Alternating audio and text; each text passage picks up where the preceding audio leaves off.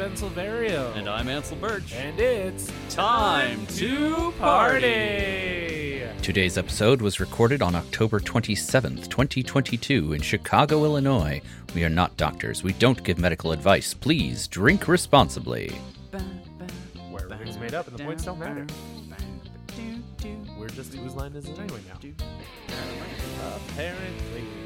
And apparently we're still doing this. We are. Whoa! I'm just kidding. That is a ringtone. Party people, welcome back. Yay! Yay! It's week 3. Week 3, where we are talking about the Peacock movie Meet Cute. That's right. Starring the incomparable Kaylee Cuoco and maybe possibly Pete Davidson. The very comparable Pete Davidson. The incredibly comparable. He was fine. He did great. He did fine. He did a good job. Even though I give credit to where credit is due with Pete Davidson, I'm still gonna rag on him. Yeah. Oh yeah. If you're a long-time listener of Time to Party, then you know what's coming right now. And if you aren't, we'll tell you anyway. Yes, coming right to your ear holes. The third episode is where we here at Time to Party like to impart some education. But we do so while being entertaining. Yeah. That's why we call it edutainment. With a hand gesture and everything. Yep. The one you're imagining. That's it. It's that. 100% that's Yep. it. Yes, in our edutainment episode, we like to take an incredibly shallow dive on some information regarding a piece of technology or something cool that happened in the movie. A person, place, or thing that appeared, a noun that occurred in the film is what we are going to do a shallow dive on today. I mean, if I can annoy the hell out of Andy Huddle with a song, then... Yeah, we've covered songs, we've covered pieces of physical technology, we've covered, I guess, more metaphysical pieces of technology. Film history, yeah, random history, yeah. Our in-universe technologies. Yes. Our edutainment section is as diverse as a community college course catalog. There you go. So a real potpourri. You never know what you're gonna learn on Time to Party. Like a box of courses. A box of courses? Is that how they did it back in the day? I was trying to play off a box of chocolates and it just didn't. Back in Ansel's hometown, there's a horse that just goes to a board to pick your courses for you. Yep. The course horse. If we had merchandise. T-shirt of the course horse? Of the course horse! At us if you want a T-shirt of the course horse. Of course. I'll put it up on my Redbubble. It'll be great. We could make literally some dollars. What was the horse's name? The course horse? Yeah. Oh, I mean, the course horse was... oh, man. I really was it a wanted rotating... to be sparkling and clever just there. Is it a rotating cast of course horses? Well, I mean, they only live so long. Oh. Sad. Dark. Like this movie. Jeez. Oh no, Seabiscuit's got to be the course horse, right? I mean, what dominates the courses? What dominates the courses? Or Secretariat? I was gonna say, what do they do after they race? But then I was gonna have another really dark joke. Yeah, that nothing good. No, nothing good. Oh no. Are you telling me that maybe they just don't make movies about racehorses that retire happily to the pasture? Oh, wait, is Secretariat dead? I'll be honest, I have no idea. No clue. If you know, at us. Yeah, if you know. We're really just trying to get you to add us. Just justify our existence, please. Please. Although, if you have opinions about Pete Davidson, I don't want to hear it. No, we do. We do want to hear it. Yeah. Drive them clicks. Yes. Pete Davidson is a thing about stuff. That guy. Just don't snitch tag him. Yeah, don't. Yeah. Or do. I'm sure he has a lot to worry about without knowing my opinion about him. Our very milquetoast opinion about him. Hey, if a guy's milquetoast, you know. He's Yeah, But as we Pete established in the last Davidson, he's fine. episode, only in comedy, really. Yeah, really. Okay, so Ben, Ansel. what did you choose to talk about today? Well, I figured that I would pick a topic that is near and dear to your heart. To my heart. But in reality, it's closer to your brain. Interesting. So, first, I have to say that there were a number of topics that I considered for edutainment this month. Same. I had 4 on my list. I had also had 4. Okay. So what are the ones you didn't pick? The ones that I didn't pick. Number 1, ice cream. Ice cream. Oh, that's very good. One of the comedic highlights of the film was when they went to get ice cream. Yes. And the flavors And that the were flavors available. in the end credits bit are so good. So good. So good. Makes you wonder how much footage of that didn't make it. There has to be a lot. If there, this probably isn't getting a Blu-ray release, but it should, just for the gag reel. Yeah, You right. know? The another one that I did not pick is Bridges. Interesting. Okay. That I felt that was too broad of a topic, and we would have been here for a long time. Takes a while to span the topic of bridges. Absolutely. I'm sure Ted Mosby would love to talk about Bridges for 45 minutes, but Ben Silverio... Be a real suspended conversation. Ha ha! You know, there's a lot to cross. That was a bad one. That one was not as good. The last one that I would have considered thinking of covering was tanning beds. I did choose tanning This beds. guy. Yeah. Well, good. I'm glad that I didn't pick tanning beds. Because what I did pick is fake mustaches. Fake mustaches from when she was the uncle. Uncle Charlie. Yeah. Okay. If you've been following our podcast for a long time, our choices for edutainment come out of fucking nowhere. Oh man, we get some real weird Left ones. field. Yep. I mean, some favorites. Lucky Rabbit's Feet. Yes, that was a good one. Saddles is always fun. Saddles was a very good one. Aaron just went into a bunch of really random ones that were so fun. Telephone booths. Yes. Zach did CCTV, which was fun. Yeah, we've had some good ones. We've had some good ones. So when Kaylee Cuoco decided to go back in time as Sheila to quote unquote fix Gary and his childhood, she dressed up as an old man that was named Uncle Charlie with a fake mustache and everything. Multiple times. Multiple times for like 3 years. Which must have cut into her very important daytime sleeping habits. Yes, absolutely. But she probably slept after playing catch, because that probably tires you out, right? I suppose. I have this very important question for the screenwriter, if you can contact us. Yeah. When did Sheila sleep, please? Please tell us that Sheila did sleep. For the love of God, please. So I don't know why, but it just triggered in my head like, hey, when did fake mustaches become a thing? So what'd you find out? So what I found out was the earliest that a patent was obtained for making perukes or wigs with fastenings made of a certain elastic compressed steel or springs, and also with other flat springs or wires made of steel for the closer adhesion of the points and whiskers to the head and face. That was what the patent was for. And it was obtained by Thomas Bowman of New Bond Street in the 1800s. Okay.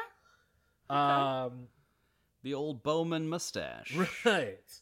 And really the most interesting thing to come out of the conversation about fake facial hair was that people felt so inadequate as men Mm-hmm. Or masculine presenting people, that essentially the beauty standard was shaming them into having facial hair no matter what. Okay, so this is less of a fake beard and mustache for like a theatrical purpose, and this was like a Yes. face toupee. Absolutely. Interesting. There was one article that I read that called the mechanical whiskers. Wow. And like, there's not a ton of information about specifically fake facial hair. Sure. Because the Wikipedia article just talks about Charlie Chaplin's and Groucho Marx's and Sure. stuff like that. But But I mean, theatrical facial hair goes way back. I mean, Yes. all the way to at the very least Shakespeare. absolutely. Um, But around this time in the 1800s was when people were wearing them for personal reasons. interesting, Because- as a facial prosthetic. Exactly. You know, like, beauty standards have always been fucked, right? It was the height of the beard game. Absolutely. You think about old Admiral Burnside's, Yes, and I mean, Or mutton general? chops were whatever the fuck that guy's rank was. Viscount. Viscount Burnsides, yes. One of the articles that I came across had this like old timey ad. Yes, from the Hairdresser's Chronicle in 1870. It's a photograph of the ad from the British Library, who kept it. And basically, it has different styles of facial hair available, Oh, and mutton chops was one of them. that's perfect. Yeah, one. Ansel's One of them beard is on friendly here. mutton chops. Don't we know someone with this hairstyle? Facial hairstyle. I feel like we do. Is it Josh Ballard? No. Although he has done that. I mean, as have I. Or no, I haven't done that exact hair. I haven't done the friendly chops. I've done aggressive burns and a stash, but I've never gotten rid of the soul patch. Oh, okay. There's a wrestler named The Butcher. The Butcher. Yes. Okay. His partner is The Blade, and their valet is The Bunny. Wow. But The Butcher, looks like an old timey butcher. But B, his real name is Andy Williams. He's a guitar player for a band that I can't recall right now, but they just broke up. And he sounds so joyful. He doesn't sound the way he looks. So it's always a surprise to me. That's fun. Yes. Kelch was doing the friendly chops for a while, wasn't he? Oh, maybe. He could have been. We'll have to double check on that. Anyway. But yes, so the masculine members of society felt so pressured to have elegant facial hair that they were resorting to these fake alternatives. And then if you didn't have facial hair at the time, you were just like shunned. Interesting. And I mean, like, I kind of get it, because to a degree, facial hair has come back in a big way. That's true. That's true. So much so that I find in online dating where people will have in their profiles prefer beards, or prefer a dude with beards, Interesting. or swipe left if you don't have a beard. Huh. And as a person who can't really grow facial hair like that, so I I can totally see that being, frustrating. a little bit frustrating. And I didn't realize that these beauty standards were so prominent as far back as the 1800s. The 1800s were definitely the era of the beard in many ways. So that doesn't shock me too much. Although it's interesting that it was as mechanical as it sounds, since a lot of theatrical facial hair is just like, it's like a wig, right? It's got like a fabric back that you've laced the That is what the I hairs found. through. But the mechanical business that you're talking about sounds intense. Right. I mean, like, there were some examples from that article where the beard just like split apart and came aggressively down on two sides. I'm just like, Wow. what? It's robot face. Exactly. But I do have to share this sentence from this WordPress article that I was reading. Terms such as smock-faced, spanagones, and beardless boy were brickbats that stung poor men who wanted to join the beard movement but couldn't. Just the slurs Yeah. used for For clean-shaven beardless gentlemen? people. Yeah. Like, wow, people have been assholes for centuries. Yeah. Oh, it's what we do best as a species. Yeah, that's correct. So okay, so we're talking like Civil War era, right? Or after that? I mean that picture, 1860s, 1890s thing. that picture that I showed you was from the 1870s. Okay. So where do we go from there? oh man, it's they're so vague on time period. Because I guess they couldn't really nail down when the trend ended, because in a way it hasn't ended. Mm-hmm. You know, because beards and facial hair continue to thrive. Yeah. You know, and I'm not gonna lie, a lot of my research did just bring me to a lot of different names for facial hair. Okay. Okay. Like soup strainers, Yep. thigh ticklers, Thigh ticklers. and I like that. That's a good Piccadilly weepers. What does that mean, Ansel? No. Piccadilly weepers. Piccadilly weepers. But those phrases came from the 19th century, during a time that this article, a different article, dubbed the age of the beard. There you go. And a lot of my research was talking about how the various ways you can care for a beard have advanced and expanded to include, you know, the different kinds of creams and lotions and thickeners. That's very accurate. Ansel, can you tell me about your beard maintenance routine? Oh, I am ashamed to admit that, I don't know why I'm ashamed to admit, but I am frustrated to have added just yesterday a new cream to my arsenal of potentials. Nice. But yes, so there's beard butter, which is the thing I just got. And beard butter is less viscous than beard balm, which has more like a Vaseline sort of texture. And then there's an even harder one that I've not used, and I don't remember what it's called, but it's like a cakey pomade-y sort of stuff. Interesting. I've recently switched to a pomade for my hair, since my hair is now shorter than it previously was. Yeah. And so the sides of my head were like shaved, and then the top was longer. And now I'm trying to go back to like a normal hairline. So like my hairline was like slightly on the top of my head, like on the sides. So now trying to bring it back, Yeah. it's all like super short on some, you know. Yeah. So I use the pomade to keep it where it's supposed to be. That makes sense. It's a lot stronger, or at least easier to deal with than like some hair gel. So. Yeah. Well, and so the thing about beard care that makes it slightly different from hair care is like hair care, for whatever reason, we have shampoo and conditioner, right? Like you expect those. And then you have whatever third thing you're going to use to style it, like a pomade or a hairspray or a mousse or whatever the hell. With a beard, you know, most of us are lathering with, you know, whatever soap you use on the rest of your body. And then a lot of folks are using secondary stuff as a leave-in to condition the skin underneath the beard and then the hair itself at the same time. Interesting.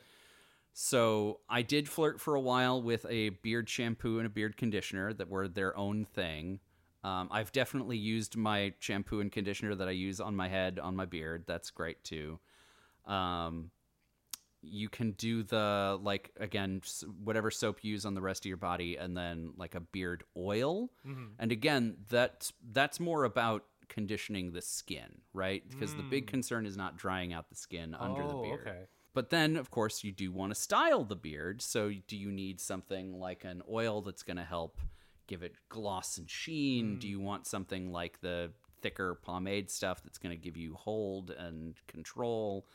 Like, it's just hair, but on your face, and now you've got a whole new raft of products for it. And Because, listeners, Ansel has a very pronounced mustache. I'm a very beardy and mustachy guy, yeah. So to take his advice on facial hair care would be beneficial to you. Yeah. If you're like me, and you just sort of want to keep it simple, yeah, whatever you do to the hair on the top of your head, probably good on your face. And if you're like me, who is particularly clean shaven right now because I shaved for a Halloween costume, and I will shave again this weekend for more Halloween For that same Halloween shenanigans. costume. Different Halloween costume. Ooh. Aha. This is coming up well after Halloween, so I guess I could say that my first Halloween costume that I shaved for was Shang-Chi. Mm-hmm.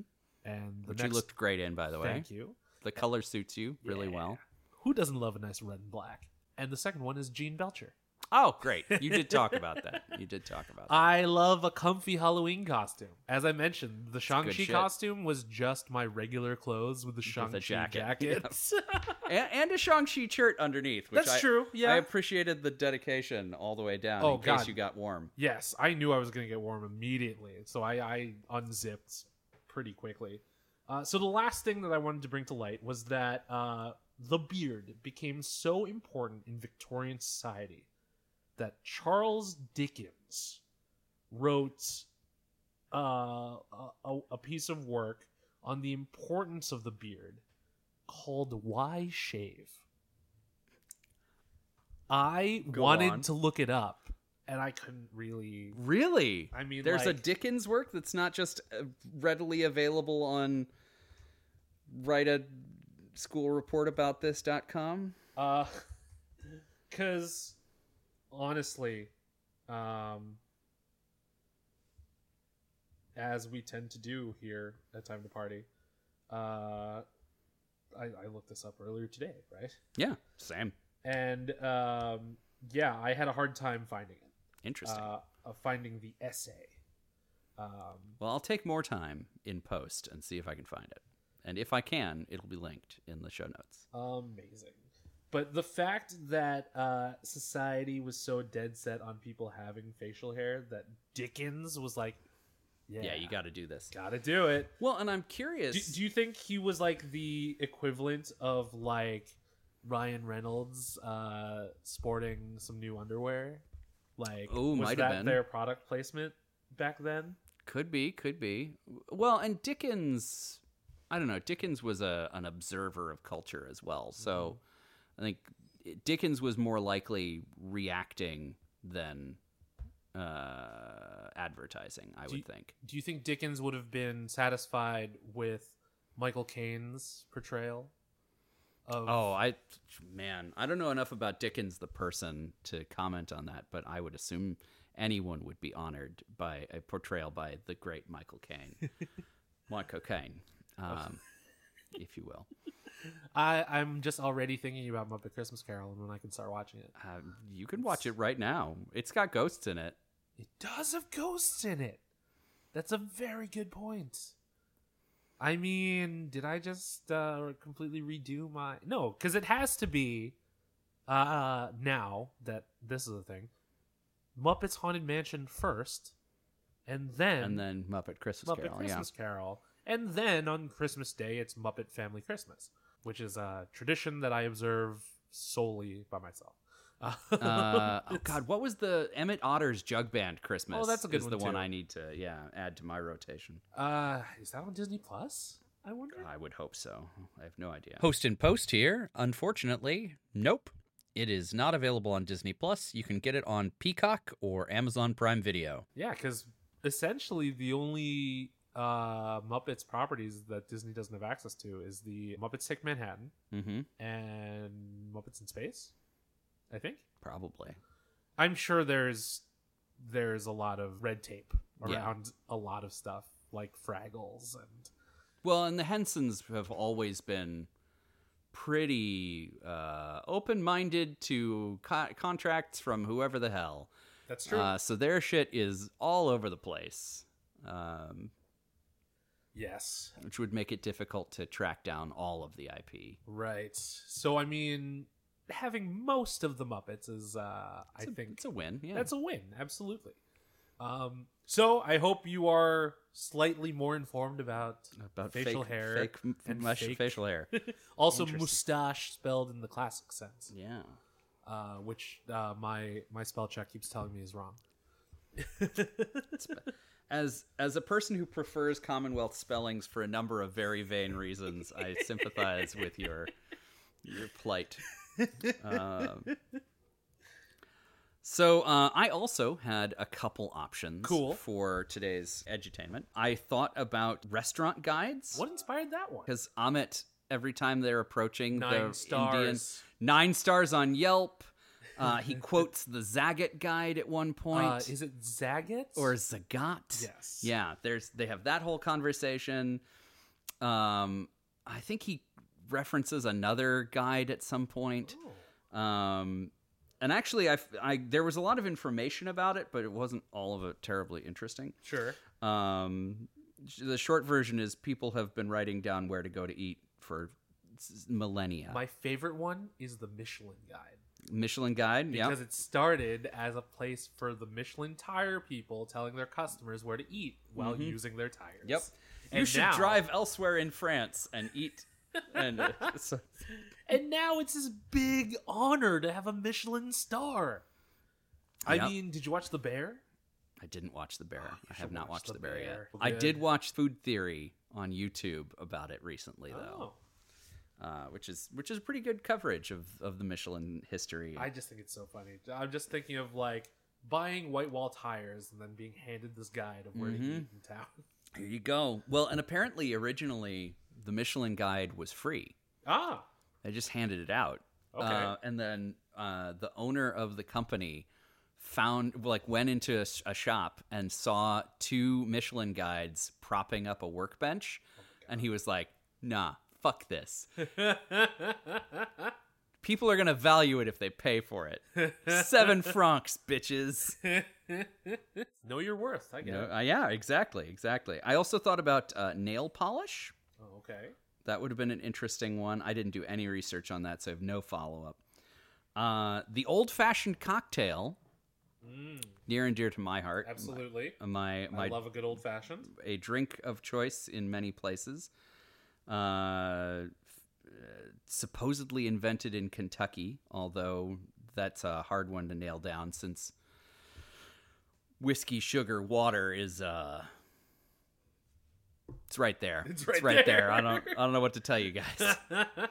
What is a variation of an old fashioned called if you use Irish whiskey? Is that a thing?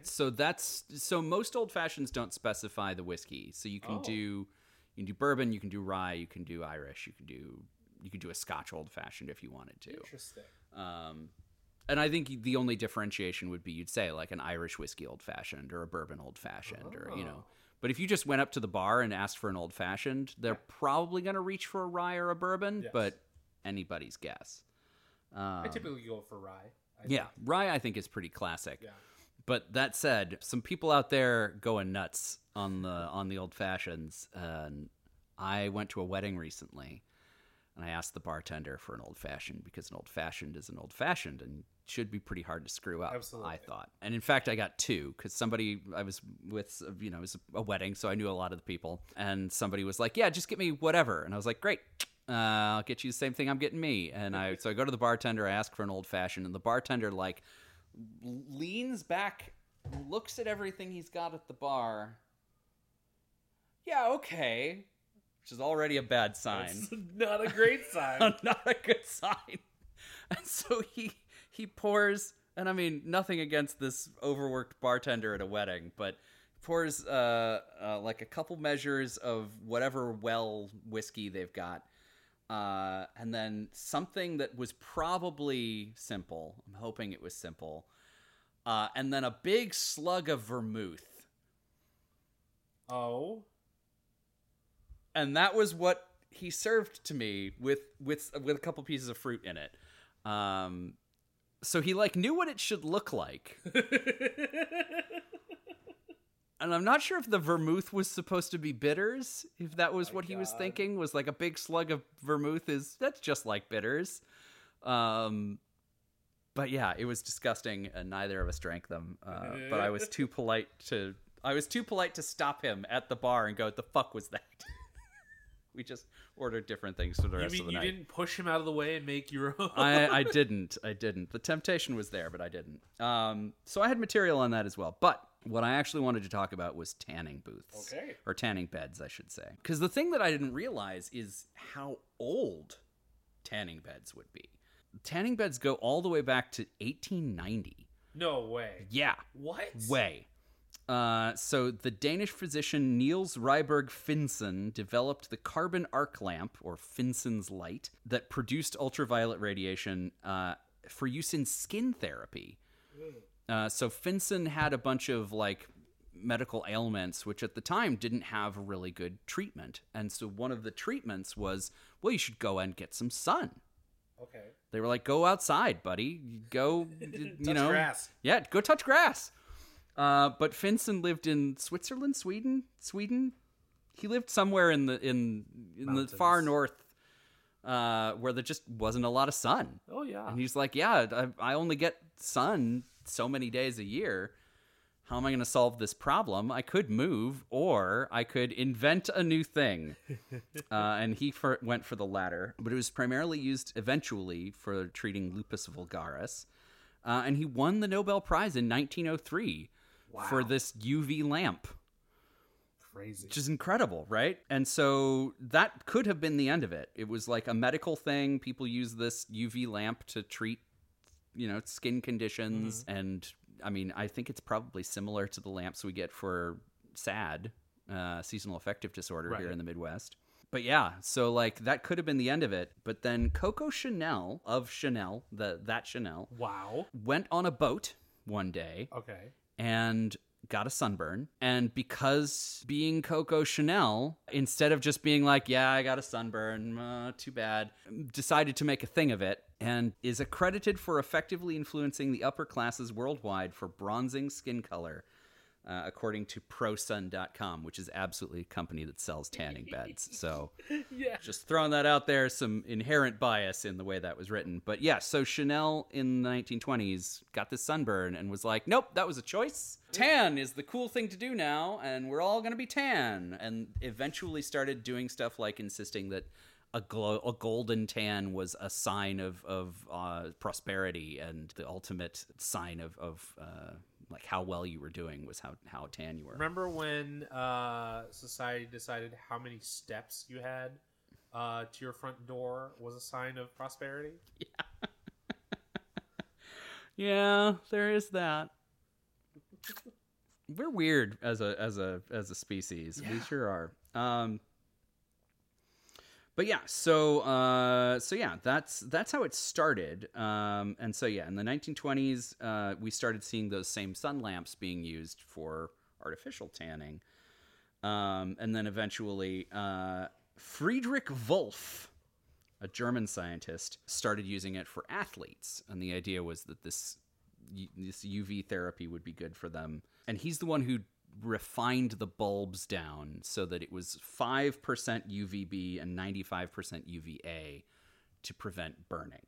Or it reduced the likelihood of burning. And so as a result, he's known as the father of tanning. So you can, up until him, you could still get a sunburn from your tanning lamp, yeah. Well, and it wouldn't have been, like, in the 20s, they were still primarily going outside. Oh, well, like, true. Chanel went out on a boat and got a sunburn. Yeah. And so, like, going outside was part of that, like, yes, be young and fit and go out in nature and let's all go swimming in tiny shorts, everybody. Like, that era of things. So sun lamps for recreation didn't really catch on until Dr. Wolf. Gotcha. So that was the 70s.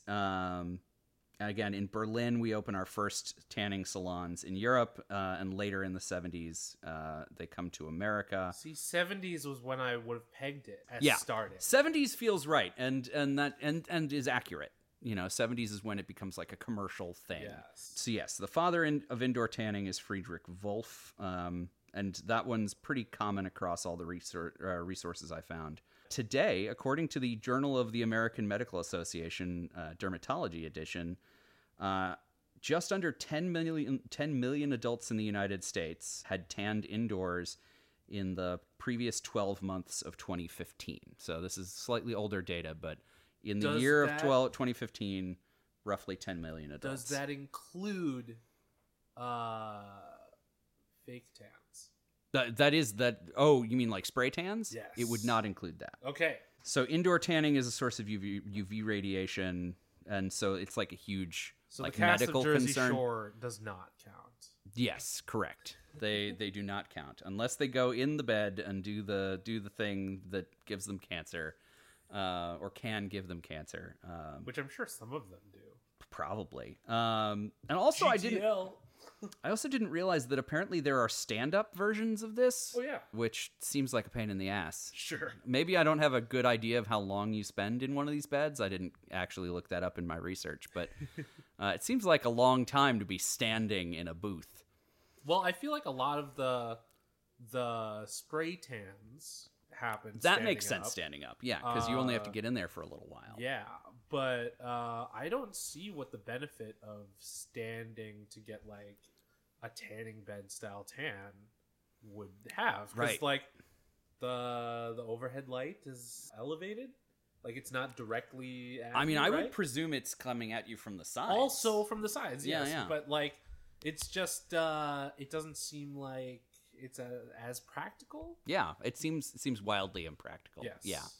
And speaking of practicality, the other big thing is the little goggles. Oh yeah. And this was actually something that stood out to me in the movie, is we only saw Pete Davidson put on the little goggles the one time.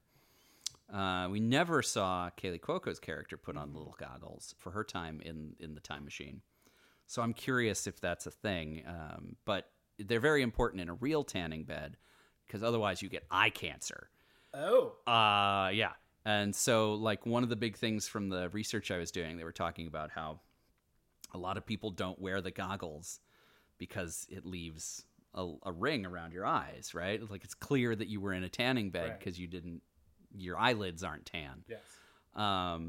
But when your alternative is eye cancer, Yeah. I'd say maybe take the L on that one, Right. guys. That feels like a thing you should probably just knuckle down and let happen. But yeah, so horizontal beds like the one in the movie are using low pressure bulbs, and they are the most common kind used in salons today. All of my sources agreed on that, and I appreciated Gary wearing the tiny goggles in the scene with the bed, because they're very important. I'm curious to know who started the trend of bodybuilders being so tan. I think it probably goes back to that 1920s thing, because that was that same era of like prime, Venice Beach, Hollywood, Yes. like bodybuilders out on the because like beach thing. I was I don't know why this would have come up, but I think I was watching something on bodybuilding, and like they say that the dark oil is supposed to enhance the muscle maybe definition, looks different, yeah, or something like that. And I'm just like, you can't see someone's muscle if they're regular tan. Like they have to be like that wood colored tan. Yeah. Like they have to practically be Groot to see what their muscles look like. Maybe, I don't know. Well, and then they oil them up so much, so maybe it's the Yeah. contrast of light against the dark on where the oil hits. I don't know. Obviously, I'm not a bodybuilder. Yeah, same, yeah. I don't. Maybe if we were fitter, we would understand. Maybe it's a bodybuilding thing. It's Yeah. totally. So it's interesting that we both picked something for edutainment that's mostly for vanity's sake. Yeah. Well, and almost to your own detriment in some cases. Absolutely. Yeah, like less so with the mechanical beard, Sure. although I'm sure there were incidents. Yeah. I mean, just thinking of what the phrase mechanical beard could possibly do to your face. God, oh, the chafing. Yeah. Oh, golly. But yeah, it's very interesting that we both went with something that's about physical appearance, and that I had nail polish right there. Almost could have been that. Next time, we have a time-traveling tanning bed in a nail salon. Yeah, there we go. We'll hit nail polish some point. I'll save that one in my back pocket. Yes. Party people, you have just been edutained. Yep. Whether you liked it or not. I hope you liked it. I hope you liked it. I think you probably liked that was it. generally informative. I probably edited out all the awkward bits. Sure. Yeah. Sometimes. If not, that's what episode 4 is for. Exactly. Yes. So that has been our discussion of Meet Cute. Again, if you want to watch it, you can check it out on Peacock, or you can be Stede Bonnet over here and find it through other means. Check out this hot booty I'm hawking. Yes. Well, we hope that you have your own Meet Cutes out there, party people. Not just times where you hang out and watch the movie, but like actual meeting people in cute ways. Yeah. Because it's fun. It is. You know? And as you venture out into the, what is it, the fifth stage pandemic world. Ugh. Yeah. Make it count. Make it count. Exactly. If you're going to talk to a new person, make it count. It's true. Meet Cutes are getting harder and harder to come by these days. Yup. Because it's not very cute when you awkwardly match with someone on a dating app and you think things are going in a cute direction and then they unmatch with you. Oh. Awkward. Am I speaking from experience? Maybe. Oh, I've made myself sad now. Aw.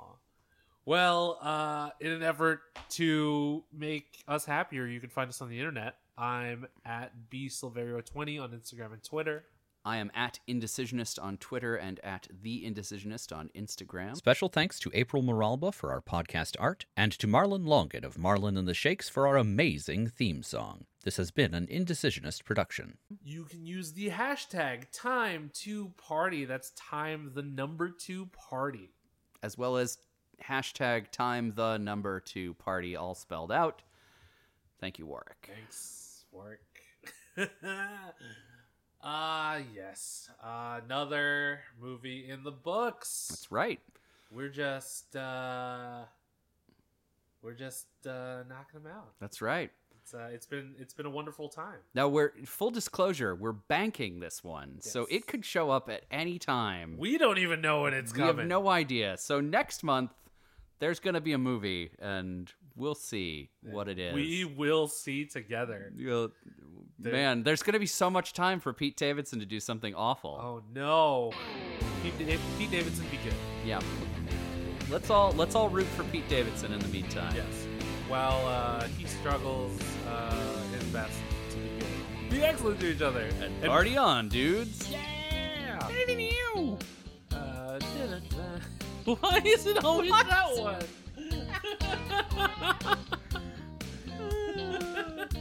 It's never once been the Captain America theme, even though you keep looking over at the I meant to do the Captain America theme last time, and it came out as da-da-da-da. So really, that's the new Captain America theme. Oh, there it is. That's what it is in your head. Oh, beautiful. All right, I'm turning this off.